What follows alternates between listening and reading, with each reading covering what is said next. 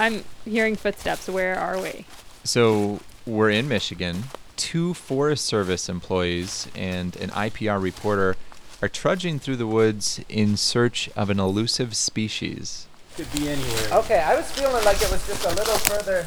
Let's start there. We'll start there. They're at an undisclosed location in northern Michigan. They're looking for American ginseng. It's a state-threatened plant that's getting even harder to find. But these botanists are part of an effort to save it from local extinction. This is Points North, a show about the land, water, and inhabitants of the Upper Great Lakes. I'm Dan Wanshura. And I'm Morgan Springer. American ginseng isn't exactly a flashy plant. You could probably walk right over it without noticing. So they tend to have 2 smaller leaflets at the base and then 3 bigger ones. That's Grady Zuderveen. He's a botanist with the U.S. Forest Service, and he's been involved in a ginseng restoration project in the Huron-Manistee National Forests. And so has his colleague, Rich Corner. We start walking through, we start looking on the ground. And tagging along behind the botanists is IPR's Patrick Shea. Patrick, why all this secrecy about where ginseng grows in Michigan? You know, that surprised me too. That's what initially piqued my interest, because all the botanical surveys of ginseng I could find had the exact locations blacked out, and they do that because poachers want it. Poachers? Well, I just got to be honest, I don't really know much about ginseng. The only time I've really seen it is on energy drinks, like an ingredient in energy drinks. Yeah, and that's typically like cultivated ginseng, not wild grown, but that is commonly used in sports drinks. You know, I heard about ginseng as a kid, but all I can really remember is that it's a medicinal herb, I think traditionally used in Chinese medicine. Yeah, exactly. Extracts from the ginseng root are used a lot in traditional Chinese medicine. In fact, the word ginseng is derived from Chinese. It translates to man root. And here, let me show you a picture of it. Wow, that's weird looking. That's not what I expect. It's like a white carrot almost. Like parsnip. Like a man with arms and legs, or just a lot of legs. Right. You know, they come in all shapes and sizes. So what does it do as a medicine then? Well, Grady Zuderveen answered that while we were searching for it. In traditional Asian cultures, they say it balances the yin and yang. It provides kind of both, which makes it highly valuable. So valuable that the species of ginseng native to Asia became really scarce after thousands of years of harvesting.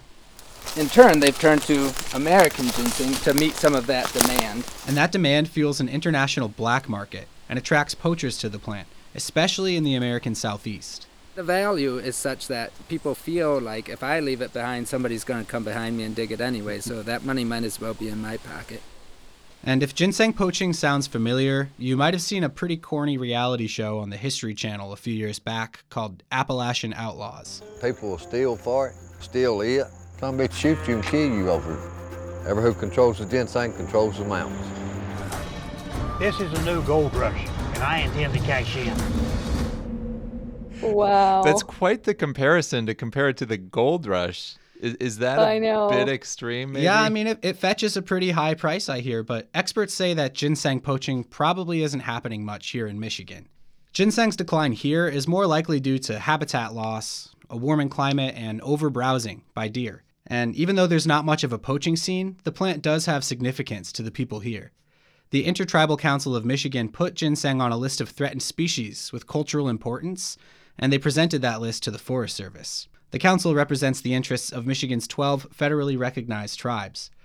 Frank Beaver is the director of natural resources for the Little River Band of Ottawa Indians.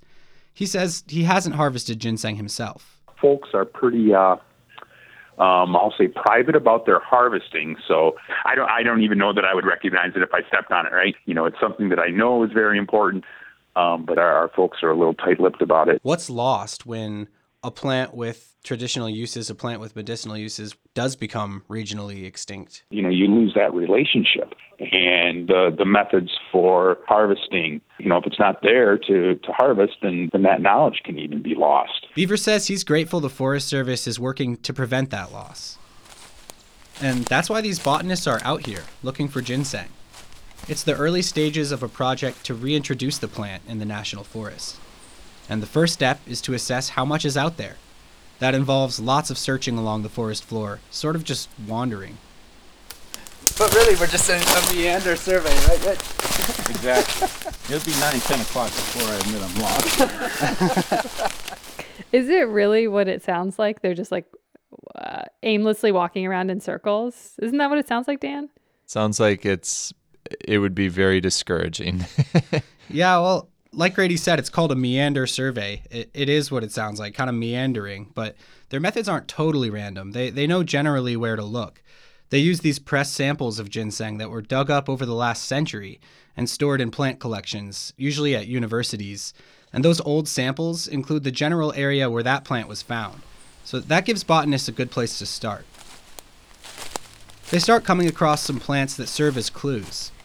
So you come in here, you go, okay, I'm seeing maidenhair fern, so that's a good site. I might see Jack in the pulpit and go, oh, it's getting good. I think I'm hitting the right spot. And then you just do a meander survey. So you guys are probably wondering if we found ginseng. We are. Yeah, drum roll. No, we didn't. Not a single plant. Ugh. Yeah. That's kind of a bummer. Yeah, it kind of ruins the story, doesn't it? Thanks for listening to Points North. Have a great weekend. All right, goodbye. But I mean, there's still a story here, right? The fact we didn't find any, even in a spot where these botanists have found it before, like that shows how rare it really has become. And to be fair to them, the ginseng leaves had probably dropped already. That might be the real reason why we didn't see it. But still, it's getting harder to find in Michigan. So what's their plan? How can they bring this back? Well, by planting it. But exactly how to go about that, that's the question. You know, a similar project in Pennsylvania just gave bags of ginseng seeds to deer hunters and asked them to scatter it around the woods. But these seeds often come from outside the region. And here in Michigan, there could be some unique genetic traits that the Forest Service wants to preserve. That's because we're right at the edge of ginseng's habitat range, and they don't want to dilute the gene pool. This is going to be a process. You know, we're not ready to run out and start planting this stuff. Our responsibility, I think, is to reintroduce it in the right ecological context, at the right ecological densities, and the right genotypic material. I think that last sentence should be on the record. I think that's exactly right. That's what I thought too. Just that last one. Yeah. Okay, are we done, Patrick? Yeah, that's all I've got for today. You know, the song you're hearing right now, though, I was washing my dishes the other night, right after editing this ginseng story, and a song comes on my recommended playlist called Ginseng Sullivan. And that was a pretty cool coincidence, so I'll leave you with that. Nope, it was meant to be. Thank you so much for listening to Points North. Today's episode was produced by reporter Patrick Shea. I'm Morgan Springer. And I'm Dan Wanshura. You can listen to past episodes at pointsnorthradio.org. Have a great weekend.